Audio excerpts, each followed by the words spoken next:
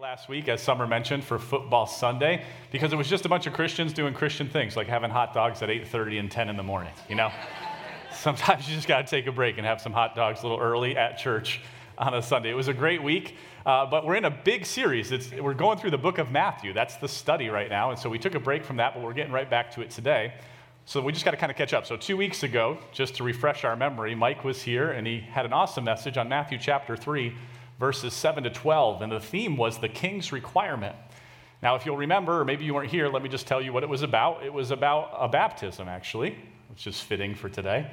And it was a baptism of repentance that John the Baptist was doing in that chapter, in those verses. And so Mike had this awesome message. If you missed it 2 weeks ago, I encourage you to check it out. You can check us out on YouTube. We've got a YouTube channel, or you can go right to our website, /sermons, and you'll find it there. So catch up on that if you would. But that brings us to this week. We're still in chapter 3, actually, and we're going to finish chapter 3 together today. And we're looking at verses 13 to 17, and the theme for us is the king's coronation.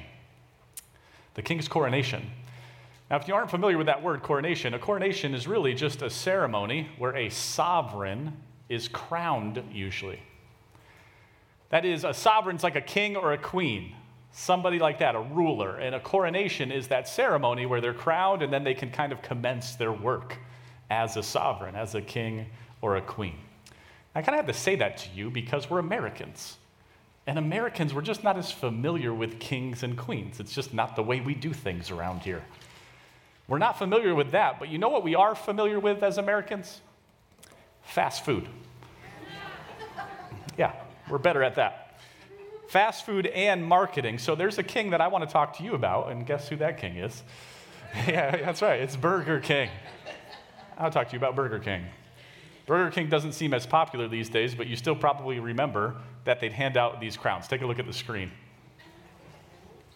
Now, I actually tried to get one of these crowns at a drive-thru this week. And with the length of awkward silence that we had after I asked a grown woman from a grown man if I could have one of those crowns, we could probably fit my whole sermon in the awkward silence that ensued. And finally, the lady just said to me, "Yeah, we don't have those." So I preached this message already at 8:30, and I just want you to know that somebody found a Burger King crown at home, and they brought me one today for second service. Shout out to Brian Cowett in first service online. He came in his pajamas, and he dropped this off to me. I'm not going to lie. I like those pajama bottoms, Brian. If you're still online listening to this, thank you for that. So there's our Burger King crown. Now, if you were like me, and you were a kid in the 80s, you would make sure you got one of these bad boys if you went to Burger King, right? I mean, it was all about the crown. You do your little origami, and you fold that thing, and you get it set to your head size. And then for you, man, you could be king or queen for a day. And so, you'd be eating your little Happy Meal, and you get a little ketchup on your fingers. You fold that thing, and you just put it in your hair. You got ketchup in your hair. Now, you don't care. You just puff your chest out. And I'm ready to king or queen it right now. King of the burger and fries, as far as I'm concerned. Because as a kid, it was really exciting to be crowned. Remember, a coronation is a ceremony where a sovereign is often crowned.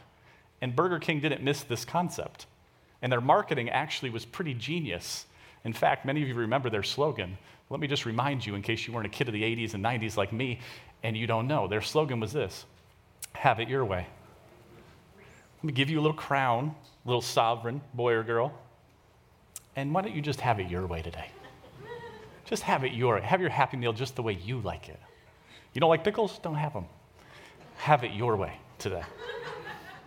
They taught us young right there with our kids' meal. Here's your crown. You can be the king. You can be the queen. And you thought you were just getting an unhealthy lunch. That's what you thought. But it was more than that.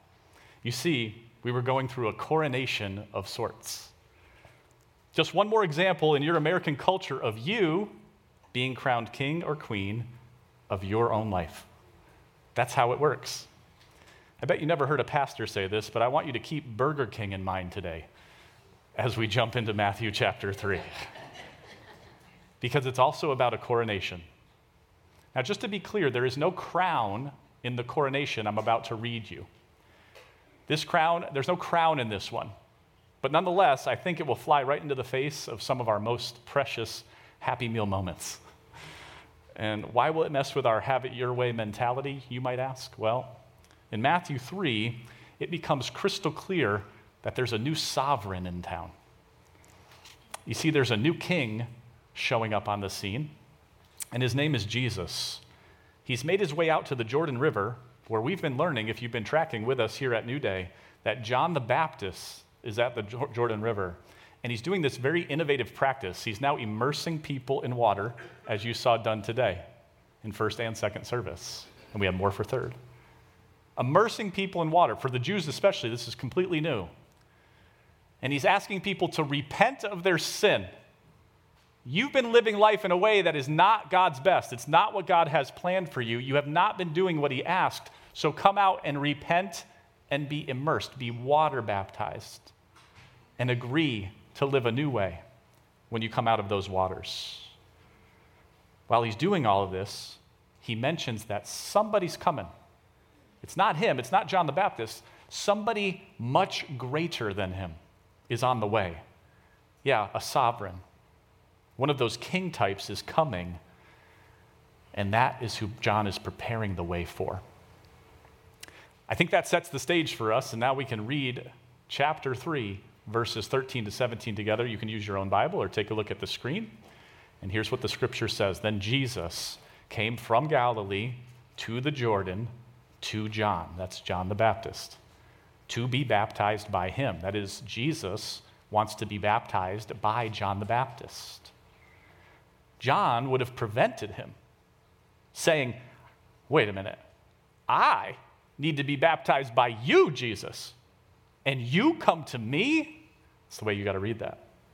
But Jesus answered him, let it be so now, for thus it is fitting for us to fulfill all righteousness. Then he consented, that is, John consented to Jesus. And when Jesus was baptized by John, immediately he went up from the water, and behold, the heavens were opened to him. And he saw the Spirit of God descending like a dove and coming to rest on him.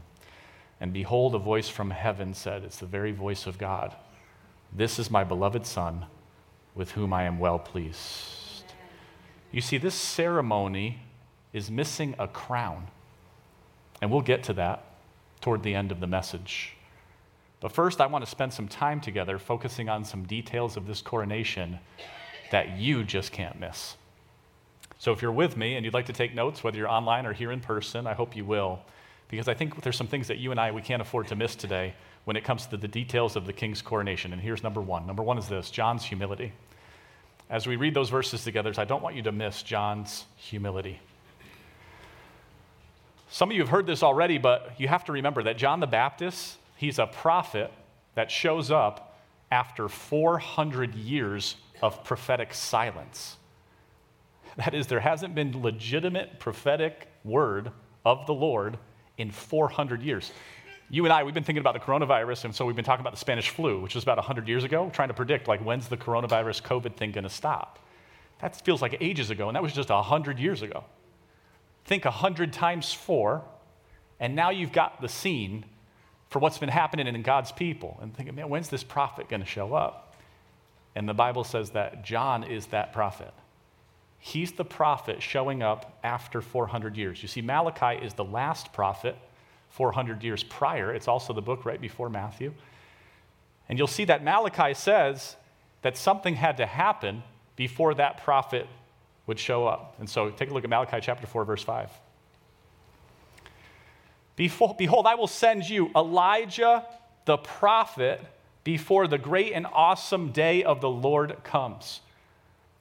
Malachi says there's going to be this prophet that shows up. And he doesn't give a timeline, but he says before the great day of the Lord, that is before the Messiah is coming on the scene, there's got to be a prophet that shows up. Malachi says that before the Messiah is to come, Elijah is that prophet. Now, you have to know this if you're new to the Bible, and maybe some of you are. And by the way, maybe you're here for the first time because you came to watch someone get baptized. I just want you to know that's so cool that you would show up and do that. It means the world to them. And I'm so glad you're here. Let me just inform you that Elijah was a famous Old Testament prophet. And so Malachi is saying Elijah comes before the Messiah comes, but we find out that this turns out to be much more figurative. And we know that because of Jesus. Let me show you what Jesus says. He plainly tells us in Matthew, a little bit later, chapter 11, verse 14. And if you're willing to accept it, he is Elijah who is to come. Who's the he that Jesus is talking about? None other than John the Baptist.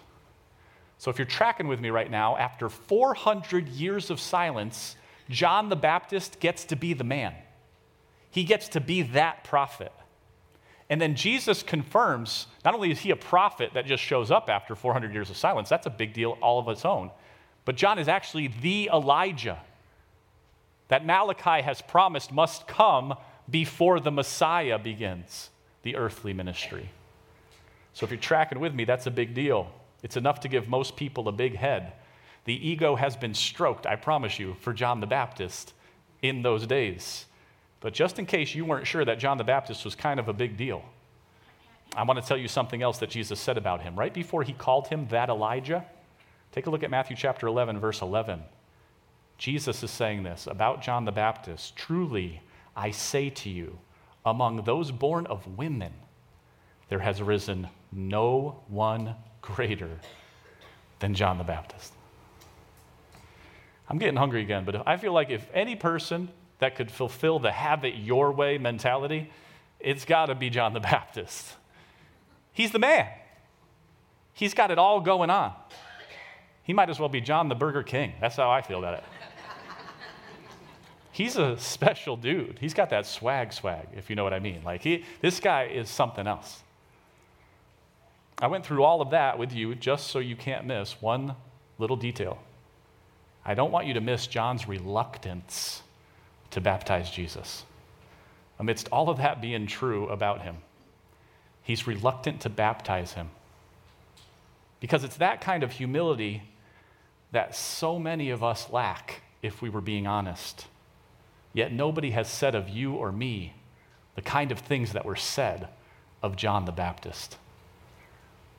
Take a look again so you don't miss it. Matthew chapter 3, verse 14. John would have prevented him. No way, Jesus.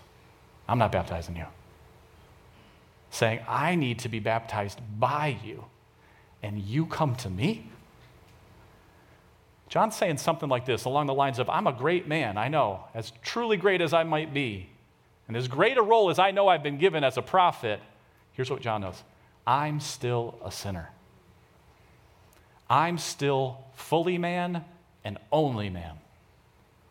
John says, I need repentance. As much as I might sacrifice and strive, I'm never going to be the sinless Messiah king. And John the Baptist knows, I'm looking him dead in the eye. The sinless one, the spotless one, that's who I'm looking at. How could I baptize him? He's got to baptize me. He's saying what many of us never say.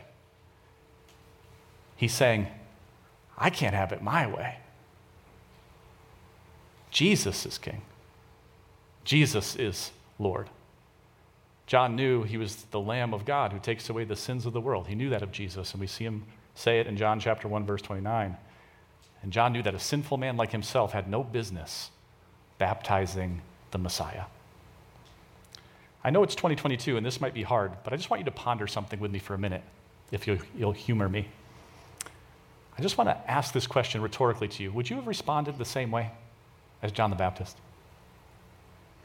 Do you have the kind of humility that the famous John the Baptist had?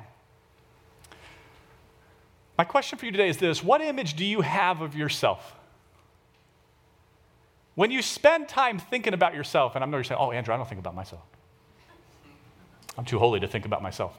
All right, well, guess what? I think about myself a lot. So let me just tell you, I'll just be honest with you. I think about myself sometimes. When you think about yourself, let's get over that hump. When you think about yourself, because you know you spend a little time thinking about yourself.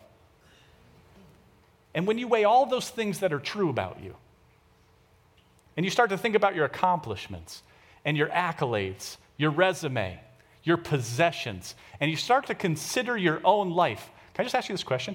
Do you ever take the next step to compare all of those things to the reality of King Jesus?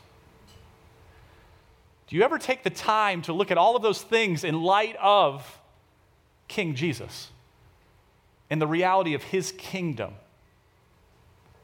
If you don't, I think this might help. Right after Jesus says that among those born of women, there's no one greater than John the Baptist in Matthew chapter 11, I want you to see what he reminds us of in Matthew chapter 11, verse 11. Take a look. Jesus says, "Yet the one who is least in the kingdom of heaven is greater than he." Jesus is just a wonderful compliment of John the Baptist, but then he just kind of sets it right. It's this amazing paradigm shift. It's this godly perspective. In fact, it's truth. And Jesus wants to deliver truth in that moment. He says, as amazing as he is, and he's amazing, John the Baptist. And some of you here at New Day are too. Some of you are doing wonderful things, some of you out there online. But Jesus says, no matter how great, even if you could surpass John the Baptist great, they're always the least in the kingdom of heaven. The kingdom of heaven, the least of those, above John the Baptist. Jesus is saying, you're looking for something that's true? Well, I'm the way, the truth, and the life. And if you're looking to your own kingdom to find truth, it's going to always come up short. You're not going to find it. Your way, have it your way, you can do that. But that's never where you'll find truth, because no matter how good you get, how great you do, how much you accomplish in the kingdom of heaven, when it really matters, when the rubber meets the road, no matter how high you can climb, let's say you could get beyond John the Baptist. Jesus says, don't forget the kingdom of heaven, because it always supersedes anything of this earth. You see, 2,000 years later, if you have spiritual eyes to see it, I don't want you to miss John the Baptist and his humility. Because ultimately today, what I want you to do is I want you to consider your own. You see, there's a greater kingdom than your own. Maybe I'm the first person to ever tell you that. But I want to tell you the truth today. It's my job. And I promise you there's a greater truth than what you've been seeing. And there's a greater kingdom than what you've been building. And that kingdom deserves our attention, and it deserves our submission. And John's humility shows us the way. That's detail number one. If you're still with me and taking notes, here's detail number two that we can't miss. Number one is John's humility. Here's number two. It's Jesus' baptism. Jesus' baptism. If Jesus had asked me to baptize him, I'm going to be honest, I'd have jumped right in that water. No hesitation whatsoever. I'd back out, get out of the way. Jesus just asked me to get in. I'm in. Drew's going to take care of JC right now. Everybody just get out the way. That's how I would have done it. I'm just going to be straight with you. That's why none of us have to worry if Jesus is going to show up and ask me to do some kind of extra baptism for him. It's not going to happen. Don't worry about it. Take a deep breath. I don't have that kind of humility. But John was different. John was different. Take a look again at how this exchange happens. But Jesus answered him. John wants to prevent it. Jesus answers him, "Let it be so now. For thus it is fitting for us to fulfill all righteousness." And look at these words. Then he, John, consented. John says, okay. Tried to resist Jesus. Feels wrong. You're sinless. This is a baptism of repentance. But then he consents. John humbly obeys, trusting that Jesus has to know best. What a wonderful example for you and for me. And now what we find ourselves with is the first recorded words of Jesus, apart from when he said, "Do you not know that I had to be in my Father's house," when he's talking to his parents as a young boy, back in Luke chapter 2, verse 49. Jesus says this in these first recorded words since that moment. "Let it be so now, for thus it's fitting to fulfill all righteousness." This "let it be so now," it's an idiom meaning that the act of his baptism, though not seemingly appropriate, was indeed appropriate for just this special time. That is, Jesus is admitting, you're right, I am sinless. It's true, I am the Lamb of God. And this wouldn't make sense normally. I understand, John, but you just got to trust me. Let it be so now. In this little moment, I promise you there's a special exclusion here. You just got to trust me right now, John. I'm doing something special. And John does. There are many reasons for Jesus being baptized, and specifically by John. And he says God's plan has to be perfectly fulfilled in this special time. But what I want to focus on is one of the most important ones today. You see, Jesus got baptized because he came into the world to identify with men and women. Jesus came into the world to be Emmanuel, God with us. He came into the world to identify with you and to identify with me, and not just with us. This is what's so powerful. He came to identify with men, and to identify with men is to identify with sin. He could not purchase righteousness for mankind if he did not identify with mankind's sin. It's precisely what he came to do. And just in case you aren't sure that you can believe that statement, hundreds of years before Christ's coming, I want to show you what the prophet Isaiah had declared about the Messiah that was to come. Take a look at Isaiah chapter 53, verse 12. Because he poured out his soul to death, and look at this, he was numbered with the transgressors. You ever hear of Jesus, that he was a friend of sinners? Love that. Yet he bore the sin of many and makes intercession for the transgressors, the sinners, people just like you and just like me. Jesus' baptism represented the willing identification of the sinless Son of God with the sinful people that he came to save. I just got to say something to somebody here today. If you thought you were too far gone for Jesus, if you've ever had that lie creep in, that you don't know, Andrew, if I showed you what's in my closet, there's no way Jesus could love somebody like me. Andrew, you don't know where I've been. You don't know what I've done. In fact, nobody knows but me, Andrew. So there's no way Jesus could love me. I know it's nice and flowery and fluffy to say as a pastor, but you got it wrong, man. Because I won't let a soul know what I've done, because I know God could never love me. If that's your thinking, I just need to remind you of something right from the scripture today that we see. The Bible says that Jesus longed to be numbered with you. Before you ever did anything good for him, and by the way, no matter what you could conjure that you think is good would never be good enough. Before you ever acknowledged him, he longed to be numbered with you. This is a detail that you can see right in Matthew chapter 3, watching Jesus be baptized.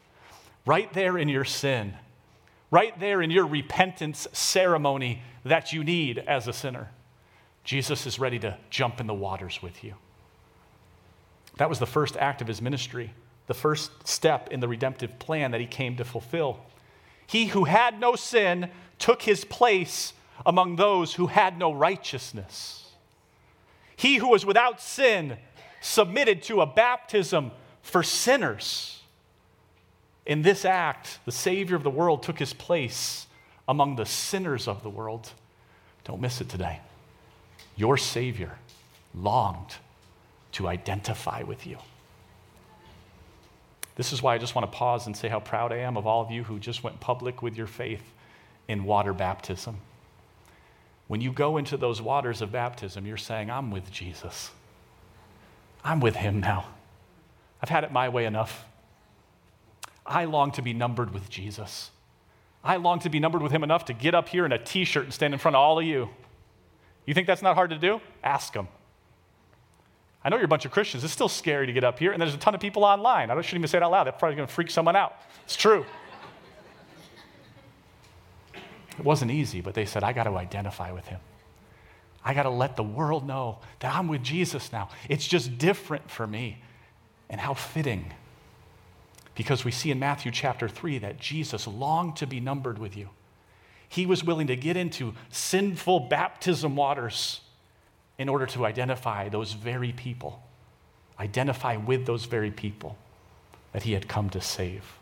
What a model Jesus was, and what a great example that you did today to get water baptized. You see, this wasn't John's plan. John would have had it set that Jesus baptize him.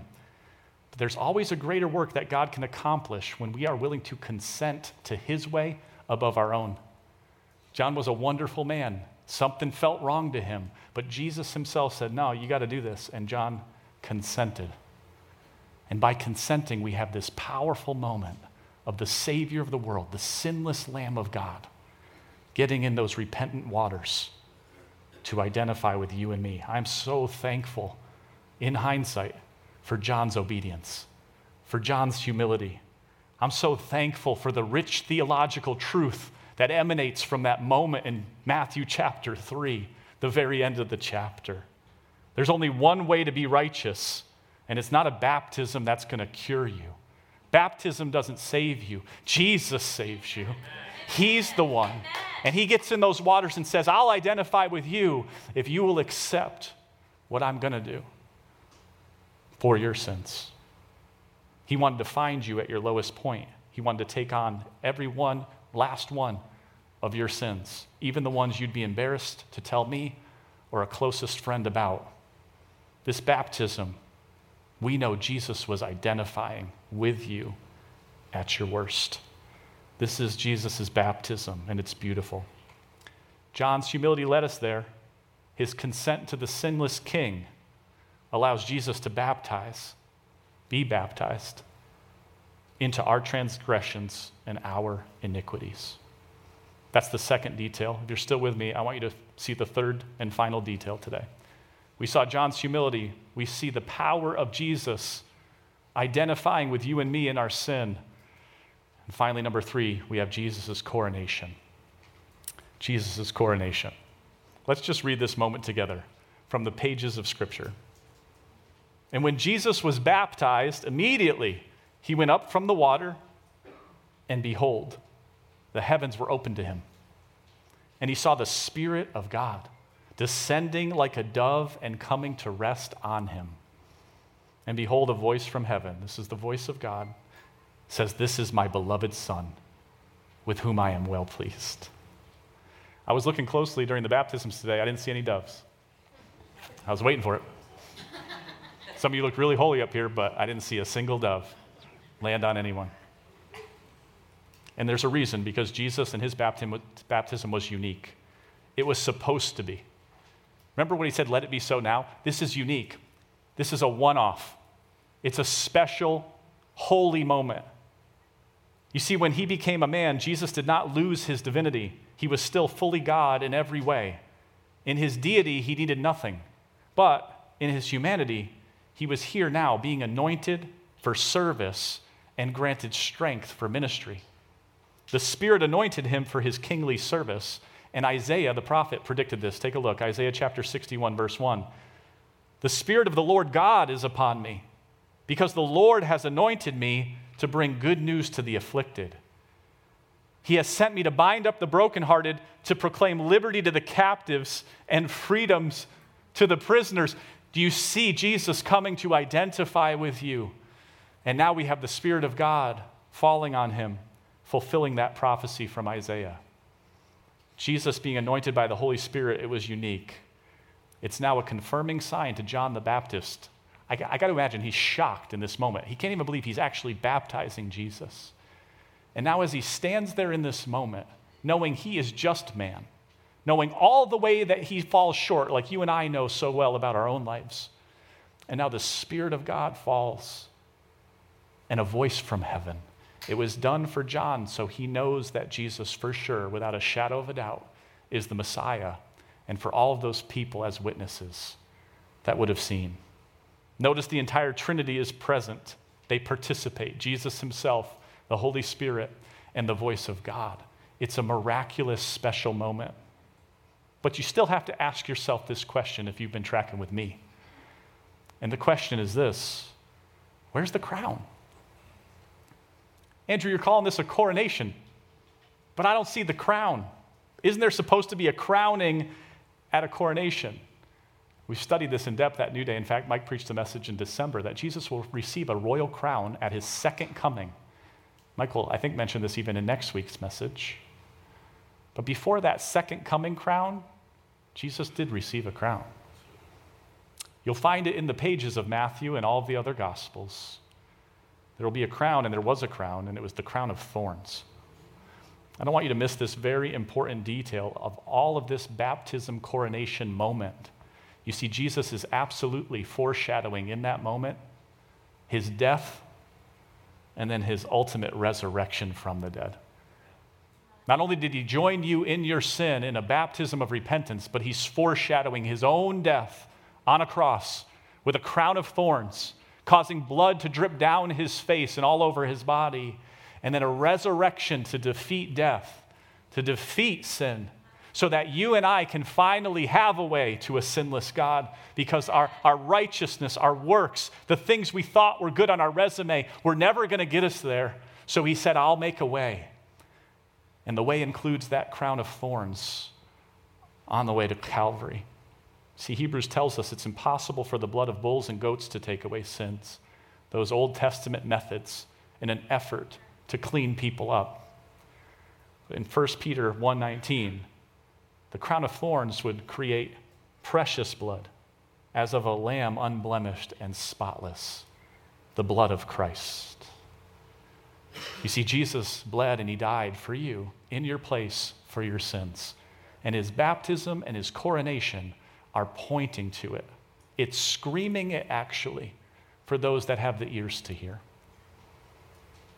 As we close our time together today, I just want to remind you that Chick-fil-A is closed on Sundays.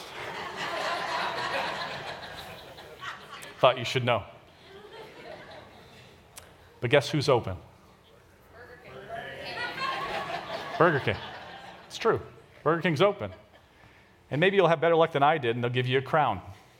Or maybe now I'll let you borrow mine that Brian gave me. Along with the Happy Meal, they're going to feed you a diet rich in sugar and sodium. And then they're going to remind you of this. If you go to Burger King today, they're going to say this to you. Have it your way. Have it your way. And I think you're smart enough to know that Burger King isn't the only organization that will feed you those things. Why don't you be the sovereign of your life? Why don't you do what you want to do? Why don't you be you? You do you. Why don't you do what makes you happy? These are the phrases of our culture. This is what it means to have it your way. This is what you've been fed, sometimes along with a meal. Have it your way. My question for you is this. When they give it to you in that message and they give you a nice little paper crown, you toss that on and you start ruling your kingdom. Here's my question for you. Will your little paper crown be good enough to take you through this life and the life to come? All on your own. At the end of the day, what you and I have to offer in humanness, in this fleshly form, it's just a paper crown. I know a bunch of you are better than me. I know a bunch of you are killing it. I know a bunch of you got unbelievable resumes, and all I'm here to tell you is that I think that's great, and I'm so glad. I hope you're achieving, and I think it's wonderful, and I'm sure you're doing a better job than me. But I do know the truth, and the truth says that even if you can beat John the Baptist, Jesus says that in the kingdom of God, the least in the kingdom of God is always going to be greater than anything earthly you can bring. Whatever you bring to the table, if you think it's going to be your salvation ticket, it's always just a paper crown. It'll be burned up. It'll be trampled on. It's never enough. So my final question for you today is this. Who are you going to crown? Are you going to have it your way? Are you going to crown yourself king? Or can we spin the message a little bit? Instead of having it your way, could you have it Yahweh? I straight up stole that from somebody. I didn't have that in first service. My mom texted me. She goes, you should have said Yahweh. Someone else put it in the chat. I think it's amazing. It's gold. I got to use it. Are you going to have it your way, or are you going to have it Yahweh? In case you're new to church, Yahweh, the Hebrew name for God. Which way are you going to have it? Are you going to keep crowning yourself king of your life? Or will it finally be his way? Will you finally submit to the reality? It's the truth anyhow. Here's what I know. People are pursuing truth. They want to know what's true. You might not even be a believer here today, but it still will be true of you. Your way will fall short. I didn't have to tell you that. You didn't need a preacher to explain that reality because you felt it already. It's either your way or Yahweh. The choice is always up to you. So if you're ready today to steal the Burger King slogan with me and spit it and spin it, something in your heart you might say today is, I don't want to have it your way anymore. I want to have it Yahweh. I take off the earthly paper crown, and I crown you, Jesus, rightful King of my life on the throne. Amen. King of all the universe. It's just true. But especially today, this coronation ceremony of sorts for myself. Jesus, I crown you King of my life. If you'd like to do that today, I want to encourage you to join me in prayer. Will you bow your heads and close your eyes? Let's pray. Heavenly Father, we thank you for your word. It's so powerful. If we're willing to look at the details, God, you have so much to show us. God, I thank you for John's humility. Lord, so many of us, we're not humble at all like him, yet we could never even measure up to him as a man. So God, I pray that his humility would be a guiding light for some of us today that need to chop ourselves down a couple notches. Lord, nothing wrong with achieving. God, you've called us to run the race for the prize, but God, remind us today, God, just take us down a couple notches. It's all just a paper crown if it's not part of your kingdom. So God, would you just help us see John's humility? God, in your baptism, would you remind someone here today that you longed to be numbered with them? God, before they did anything for you, you longed to be numbered with them as a sinner. You, without sin, came to be numbered with those that had no righteousness to offer. God, remind us of our first love. It's Jesus, who was so willing to be Emmanuel, God with us in our darkest, nastiest places. And God, I thank you for your beautiful, miraculous coronation ceremony. No crown, but we see the Trinity. God, we know there's a crown for you to come. It's that crown of thorns that you willingly placed on your head as you were placed on a cross. So God, I thank you for that death. And I pray that if someone has not accepted it, being the death that was done in their place, they belonged on that cross, yet you said you'll take their sin. You loved them that much that you didn't want to see death for them. You'd face it yourself. God, I pray that they would see today with spiritual eyes that they don't have to take that death anymore. They can allow you to take it in their place. God, if they were honest, they'd tell you they've been having it their way. God, today I pray that they would make it Yahweh, that you would be God, that you would be Lord, that you would be Christ, the King. It's in Jesus' name we pray. Amen. Amen. Thanks for experiencing this message with us. If you've been blessed by what you heard, you can give a one-time or reoccurring gift at newdaychurch.cc/giving or text any amount on your smartphone right now to 84321. We would love to connect with you even more, so be sure to like us on Facebook or follow us on Instagram. And don't forget to find us on the Church Center app for more information about all things New Day. May God bless you, and we hope to see you again soon.